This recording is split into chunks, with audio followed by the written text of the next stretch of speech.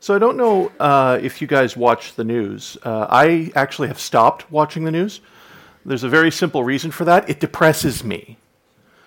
I grew up watching the news every night. You know, I'd get up, go and sit down at 10:30 at night and just watch the National for a good hour every night. And unfortunately, it just got really depressing after a while because the world is kind of a messed up place. I don't know if you've noticed this. I mean, we can kind of pretend that it's not from time to time. We can sit in a bubble and pretend that, the rest of the world is, just out there. And I do that too by not watching the news. But the world isn't doing well generally. In fact, if you talk to most of the people out there who don't believe in Jesus and believe that there could be no possible good God anywhere, the main reason, the number one reason that people will say there is no God is because the world is really messed up. Things are going wrong all the time. And if it wasn't enough that the outside world has all these problems, let's face it, we have these problems too. We have disagreements, arguments with each other. We say rather silly things about one another behind closed doors. We spread stories as if they're true and they're not. And then we cause other people to hate one another. We as a people are kind of messed up too. But it gets even worse than that. This morning, before church today, I mean, it's almost noon. I have broken every single one of the cardinal sins. The 7 deadly sins that people talk about. I went through it in my mind earlier today. I've broken all of them. Maybe not physically, but in my mind, every single one of them. Because I'm messed up. Something's wrong with me. And why would I start an Advent sermon talking about Christmas, talking about all of the good things, the happy, smiley things that are Christmas, with this kind of setup? Because, isn't Christmas that one part of the year where we can pretend that things aren't terrible and then that everything is going well and that we can have, sing Christmas carols and joy to the world and, we'll pretend that wars don't happen. We'll pretend that hatreds don't happen. We'll pretend the sin in our hearts isn't there. And I think there's a very real and good reason why we need to actually look at this kind of negative thing for Advent. The simple fact is, I think we as a people tend to put our hope in the wrong place. And this, the first week of Advent, is usually talked about as a week of hope. That's actually what we're looking at here. And we do have hope. Let's be clear. The world has hope. They just have hope in a lot of things that tend to fail them. I don't know if you noticed, Fidel Castro died this week. I do still read Twitter feeds. And he's the head of the communist revolution in Cuba. He was hoping that he would overthrow the government of Cuba and create a communist utopia in Cuba. If you go to the beaches in Cuba, it's pretty idyllic. But let's face it, it's not utopia. There aren't people all over the world just clamoring to move to Cuba today, because that methodology didn't work. We had an election a few weeks ago. Half of the United States, our neighbors to the south, are completely amazed that the new savior has been named. And the other half are completely devastated that their new savior was rejected. And it didn't matter who won. It's going to be the same situation anyway. People trust in politicians. People even trust in religion. I hope none of us are doing this, but some people come to church hoping that this will make everything in the world better, that showing up at church on Sunday, singing a few songs every Sunday, making sure that your Bible has been, read, and if not just read, memorized, and imagining that that's going to make everything in the world better. As a guy who, at least part-time, gets paid to read the Bible, let me tell you that doesn't actually work, because like I said, I'm pretty messed up myself. But people can trust in religion. People will trust in any number of things. And the point of Advent, the point of the entire Advent season, this period leading up to Christmas, is to make sure that we put our hope in the right place. You see, we as believers are lovers of truth. We say that Jesus is the way, the truth, and the life.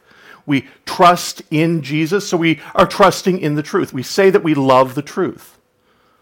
So when we talk about hope, we need to be clear that our hope isn't in things that don't fulfill. We don't want the kind of hope that shuts down reality.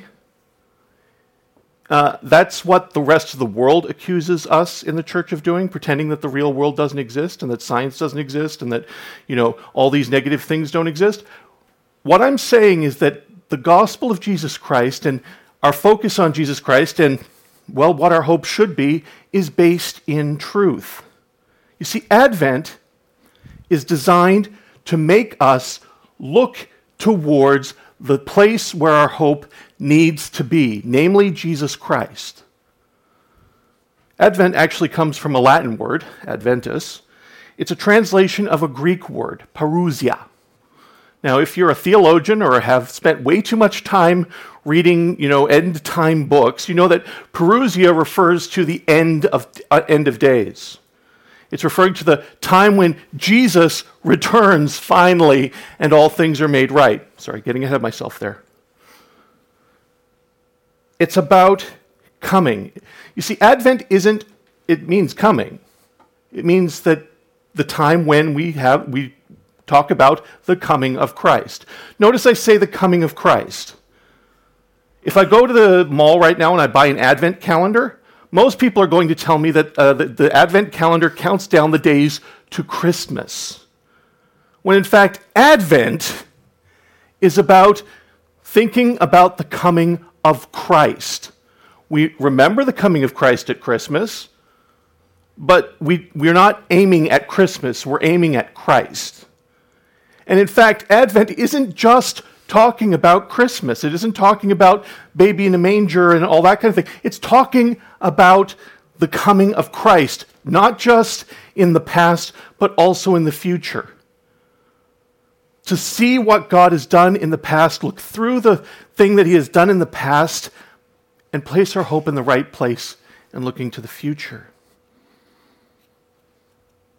And that's important because that is the only message that's going to be helpful in this time, in this world that we live in.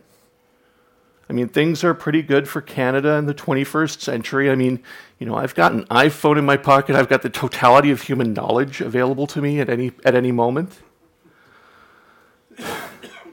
I've got a nice car. I've got a nice house. And let's face it, according to the government of Canada, I live under the poverty line.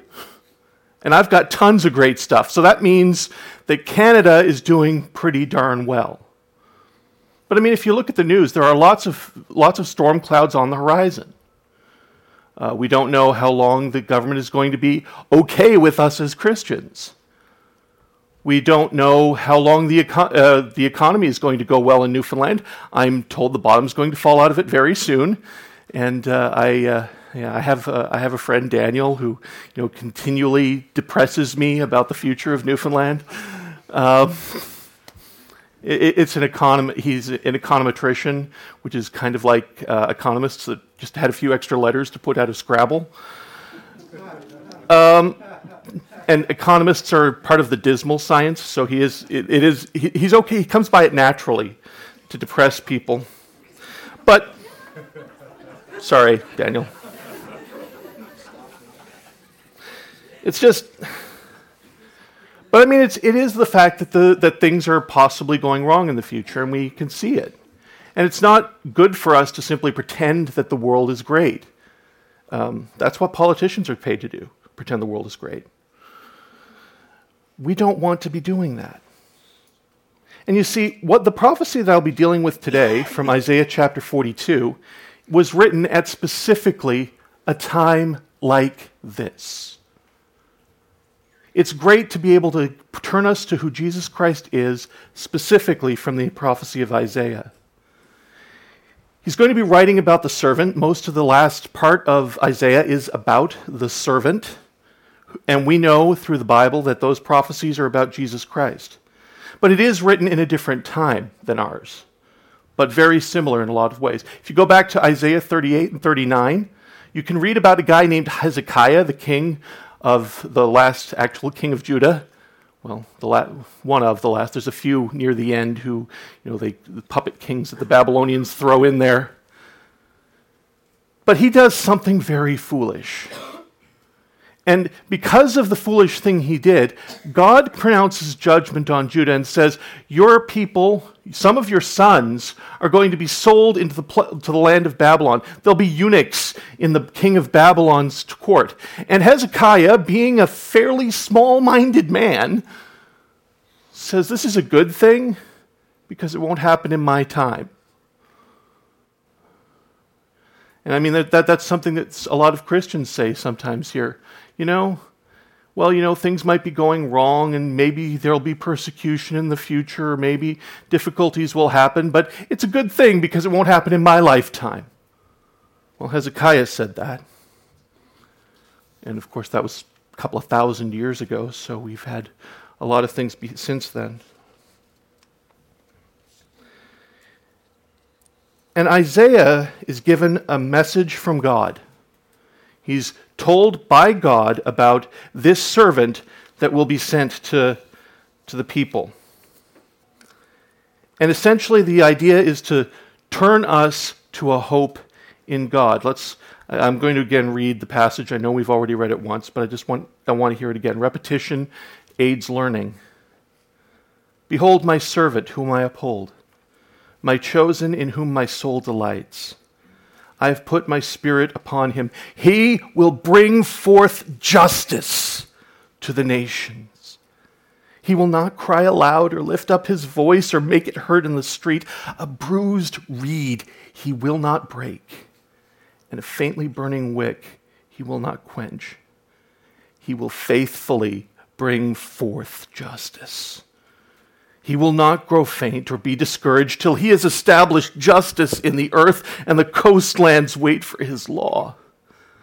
Thus says the Lord, who created the heavens and stretched them out, who spread out the earth and what comes from it, who gives breath to the people on it and spirit to those who walk on it. I am the Lord. I have called you in righteousness. I will take you by the hand and keep you. I will give you as a covenant for the people, a light to the nations, to open the eyes that are blind, to bring out prisoners from the dungeon, from prison, those who sit in darkness. I am the Lord. That is my name. My glory I give to no other, nor my praise to carved idols. Behold, the former things have come to pass, and new things I now declare. Before they spring forth, I tell you of them. And every word of this prophecy is valuable. Let's just look at a few things that it says. Now it has two parts. You'll notice there's a first part that talks about the servant, and then there's a second part that talks a lot more about God directly from what he's saying. So I'm going to do this in two parts. I'm going to talk about, first of all, the servant's role. What is God actually promising? And then I'm going to tell you why we should believe it. Because it's said by the God who said it. So first of all, the servant's role. The servant is, well, you'll see in a lot of passages about the servant. There's a passage a little further called the suffering servant that you'll read about generally in Christmas areas, or more likely in around Easter. But for this point, The first and most important thing, and the thing that's a lot of time is spent talking about, is that the servant opposes injustice. He makes sure that justice comes to pass. And now, I have to be careful here because when I say the word justice in churches, there's two equal and opposite errors that Christians fall into hearing the word justice. Either we imagine that justice is kind of talking about this communal thing out in the world. We use this term called social justice. We imagine that this is about making sure that whales are happy and that we have a safe environment and that all kinds of human rights all over the world are accepted, and it is that. Let's be clear, it is that. Justice is a good thing in that communal thing. But a lot of times when we focus on that, we ignore the other facet. That's the facet that the other group of us tend to focus on, namely personal injustice. And that God will place, God is just in the sense that he punishes personal sin. And some guy will get up in a pulpit like this one and hammer home how, God is just and you need to repent of your sins, because if God comes and gives you justice, the hammer's going to come down and things are going to be terrible for you. And that's true too, because God is just and justice will reign. But let's face it, justice is both of these things. You see, justice talks about having right relationships with people, with God, even within yourself. You see, all sin is unjust. All of it. Every last sin you do is unjust. And I would say both to humans, but more importantly to God. But all of it does it. Don't believe me? You think that it's not unjust when I think poorly of my neighbor, when I allow bitterness to hamper my viewpoint of everything that they say and do? How is that just? It's unjust when I think poorly of people when I don't need to. It's unjust when I think that I need things more than I do. It's unjust when I demand from other people that they give me things that I don't need. It's unjust when I look with envy at my brother or my sister at the things they have or the lifestyle they have. It's unjust because I did nothing to gain all that stuff. And I don't know, maybe they did, but it's between them and God. And more importantly, it's unjust for me to imagine that absolutely anything that I have or could do is mine, because it's all from God.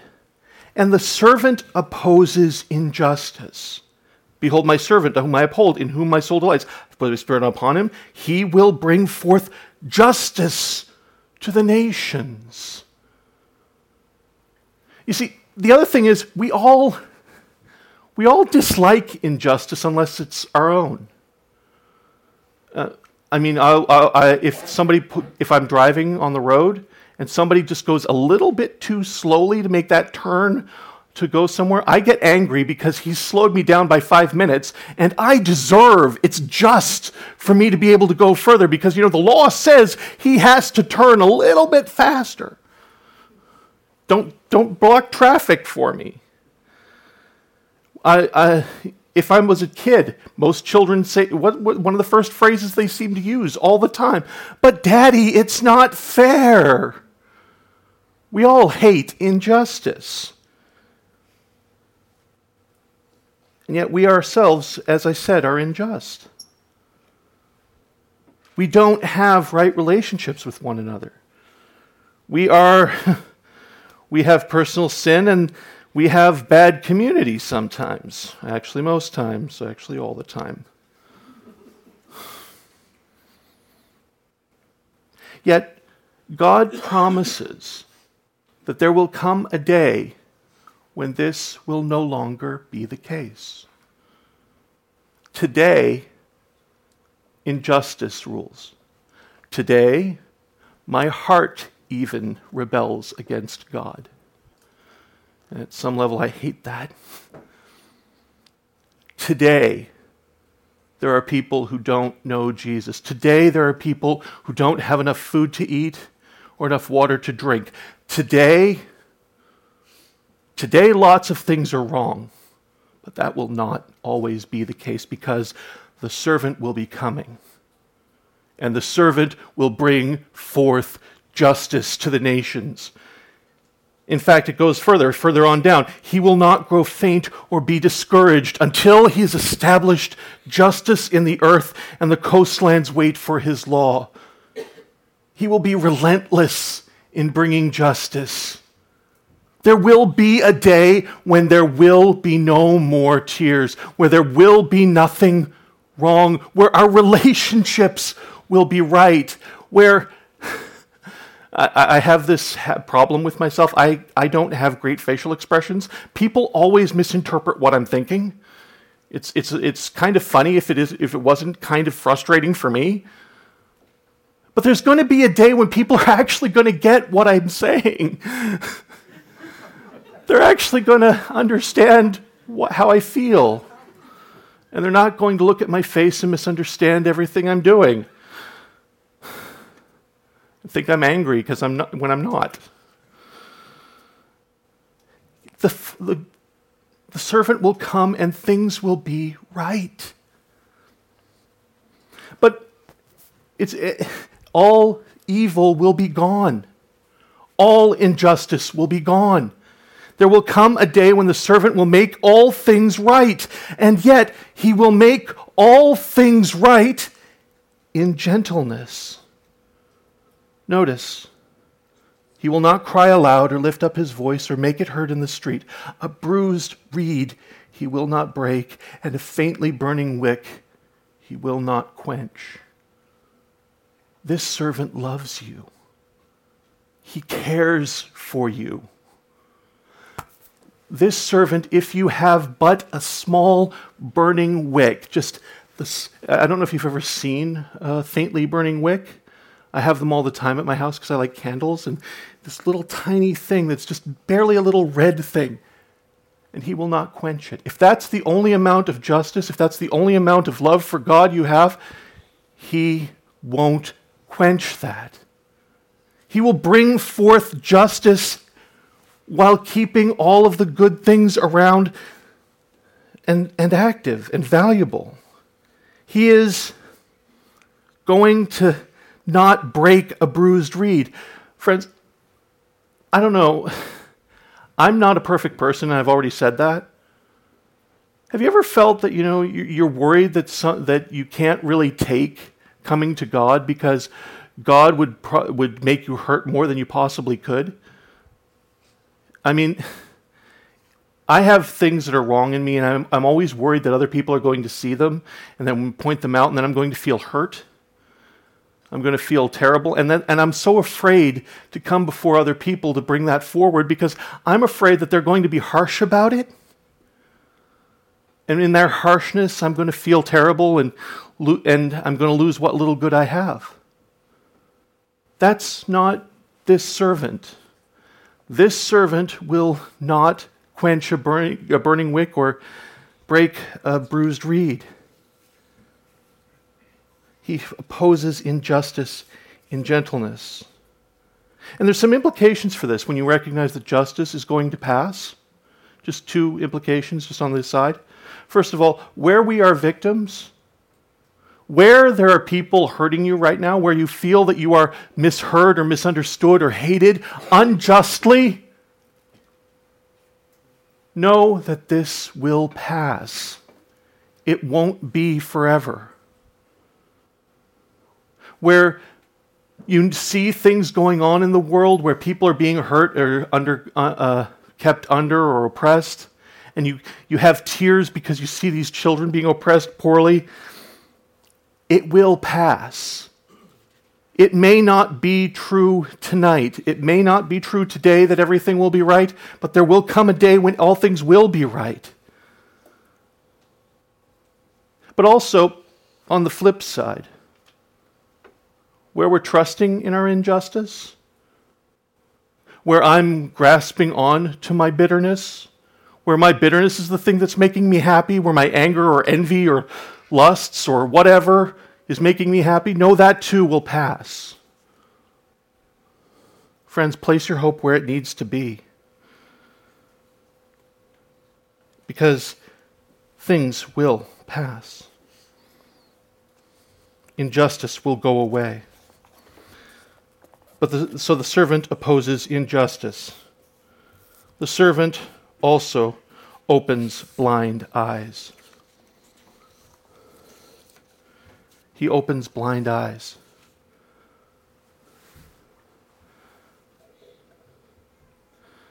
As it says here,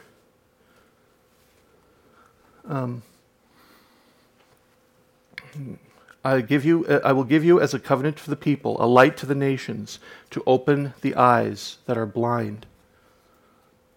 Friends, there will come a day, and he's not just talking about physical blindness, though he is talking about that too. He is talking about blindness generally. If you want, just look at Luke 2:29 to 32. These are the words of a guy named Simeon. Just as he sees Jesus. We'll hear this again, don't worry, during Christmas or Lent, or Advent, sorry. Lord, now you are letting your servant depart in peace according to your word. For mine eyes have seen your salvation that you've prepared for before the presence of all peoples, a light for revelation to the Gentiles, for glory to your people Israel. Notice, when back in Isaiah it talked about the servant, it said that he would be a light to the nations. And it also said that he would open the eyes of the blind. Simeon, who was waiting to see the coming of the Lord, the coming of the Messiah, the coming of this servant, when he saw Jesus, recognized it and saw in Jesus a light of revelation for the Gentiles. Yes, the benefit is physical, that the blindness will be removed. But more importantly, spiritual closed eyes are opened as well. The parallel comes very easily in John chapter 9, verse 39 to 41. Now, this is apparently Pastor Steve's favorite story in the Gospel of John. This is about the man born blind.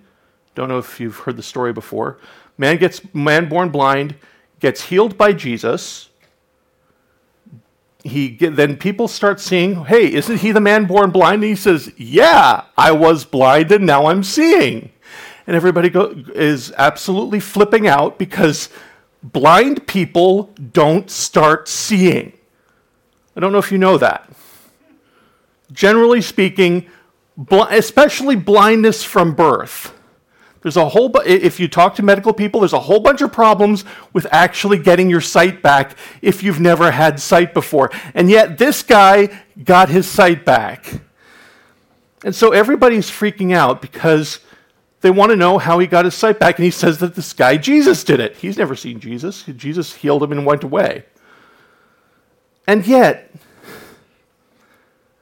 some people were so blind, and I mean spiritually, they make his blindness look pretty light by comparison. You see, the Pharisees didn't really want to believe in Jesus. They really didn't want to believe in Jesus. And so instead of believing in Jesus, they kept saying, well, he couldn't have done anything good. He's a sinner. And then the blind man says, well, I don't know. I was blind and now I see. And so just after this whole story happens, Jesus says, for judgment I came into this world, that those who do not see may see, and those who say may become blind. Some of the Pharisees near him heard these things and said to him, are we also blind? Jesus said to them, if you were blind, you would have no guilt. But now that you say we see, your guilt remains. You see, Jesus comes not just to bring light and understanding to doesn't come to just bring sight to blind people who physically. He comes to bring sight to blind people spiritually. He's offering it to the Pharisees. In fact, that blind man got to see the Savior Jesus, not just in the sense of now I can see him physically, but in the sense of having faith. We talk about this generally. When we sing Amazing Grace, I once was blind, but now I see. It's a central line.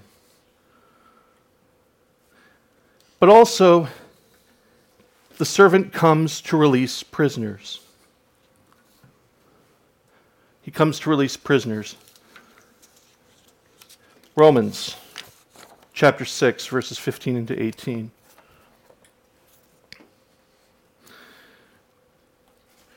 I say this, you can go there, I just have a bit of a thing to say before that.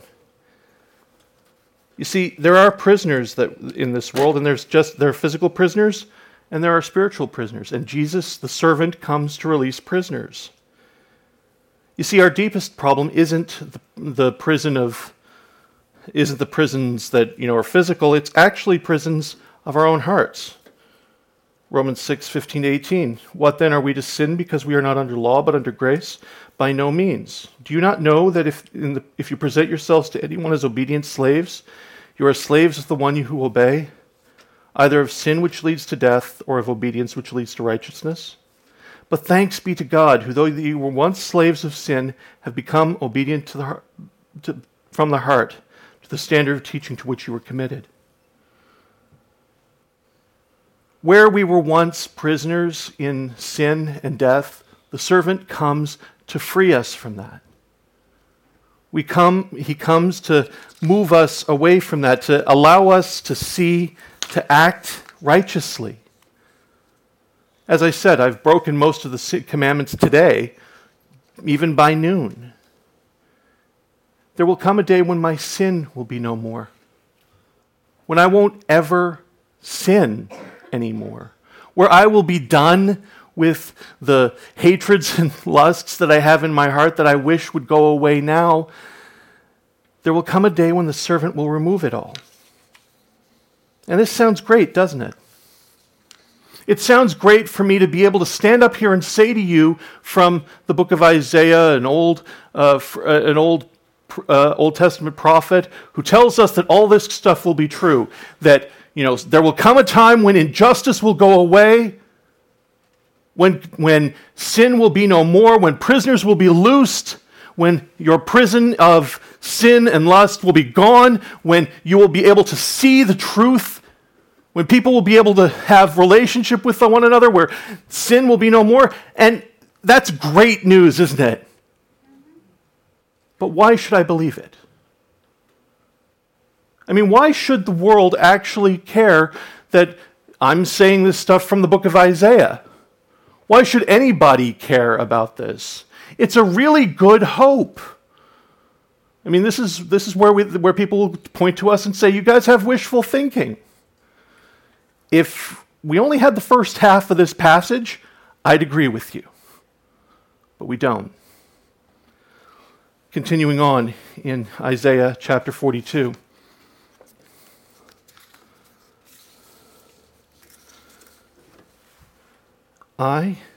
Thus says God, the Lord, who created the heavens and stretched them out,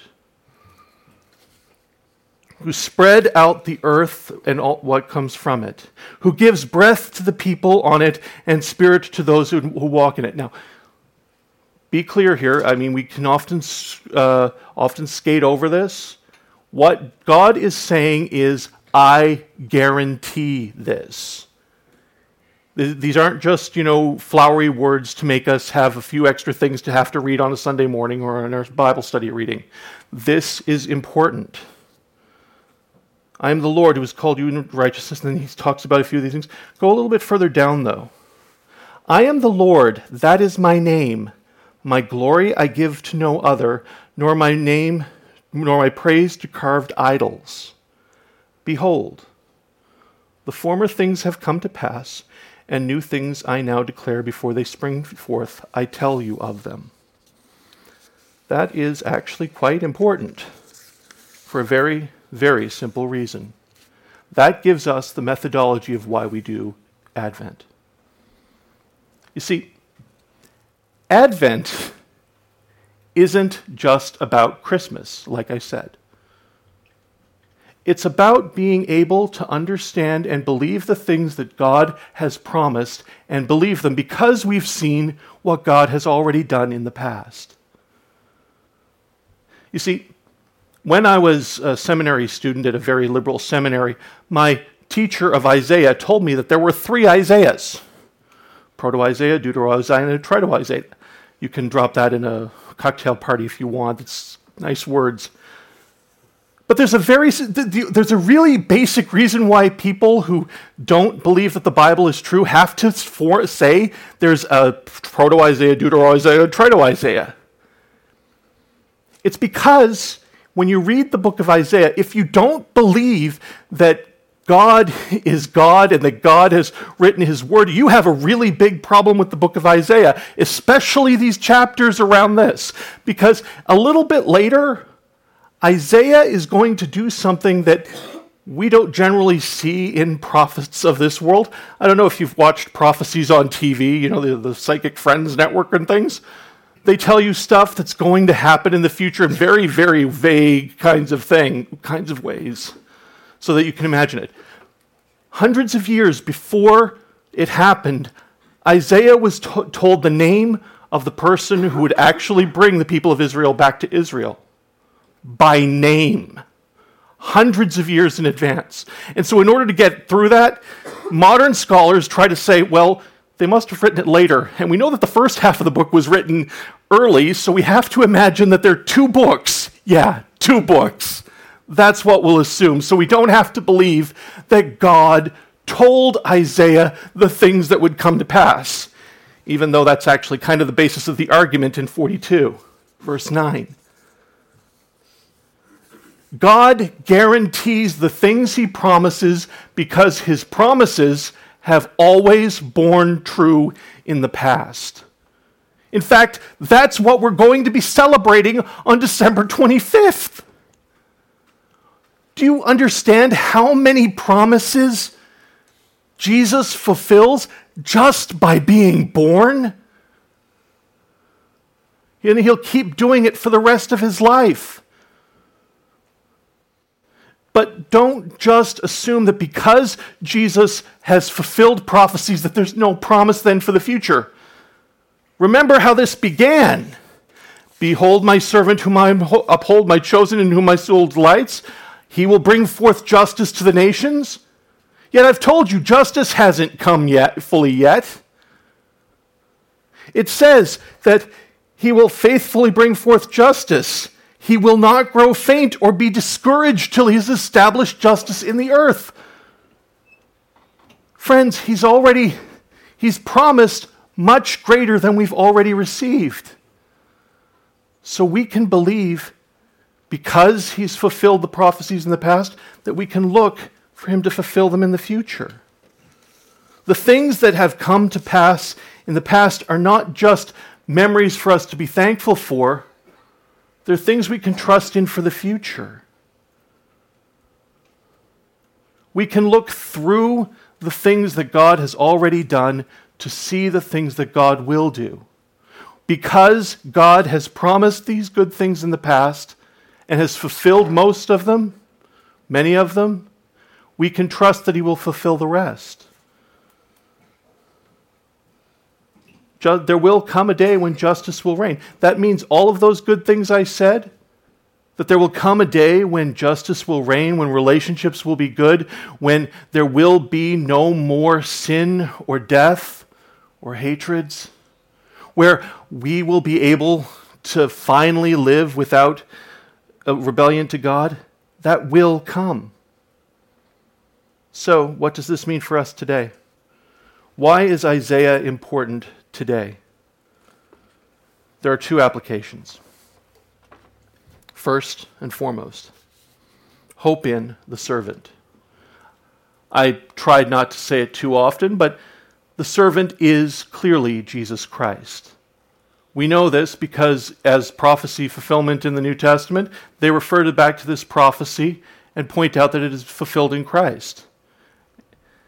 We know that Jesus fulfilled many of these prophecies. That's why he said to John the Baptist, tell John what you see. The The blind receive their sight, the dead are raised, people are healed. Now, and I also have to say this is not just a hope in the sense of, I don't know, the way my niece hopes for a pony for Christmas, or the way I hope that I will have a regular gym habit in 2017. No. When we're talking about the hope that Jesus is giving us, I mean a settled, joyful expectation. You know, that feeling you have on Christmas Eve. At least if you are young enough to still, really enjoy getting presents on Christmas Day. The hope that you have knowing that there are gifts under that tree. That when you wake up, there will be something there. And this hope is far more sure than even that. Because let's face it, somebody can steal the gifts tomorrow on Sunday morning. It happens sometimes. It's more sure than any hope that we have because we've seen that God has fulfilled hopes in the past. And we know what he's promised. And he has been faithful to this point. Friends, hope in Jesus Christ. Joyfully expect the servant, Jesus Christ. And second of all, and this is probably very important, especially coming to about that whole thing about Christmas, the joyful expectation you have in Christmas. I don't know, have you had this feeling on Christmas Day at about 3 o'clock in the afternoon?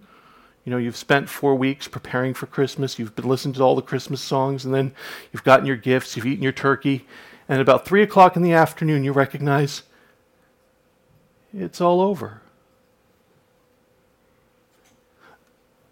It's important to remember that Christmas is not just about Christmas.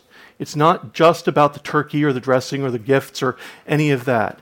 It's not even just about the fact that Jesus was born in a manger back 2,000 years ago. It's about that because Jesus has come once and promised that he would come again, that he will come again. Prepare for that coming. This period of Advent, this time of preparing for the coming of Christmas, don't just prepare for the coming of Christmas, prepare for the coming of Christ. And I don't mean just on December 25th. I mean take some time. Prepare your heart to receive Jesus Christ. Put your hope where it needs to be. And I say this with all due respect. Many of us have a wrong view right now. Many of us are hoping in seriously wrong things. We have minds set on things of this world instead of things of God. And while it takes work to put good, solid work into your life to be a better Christian, to change your point of view only takes a moment. The moment that you see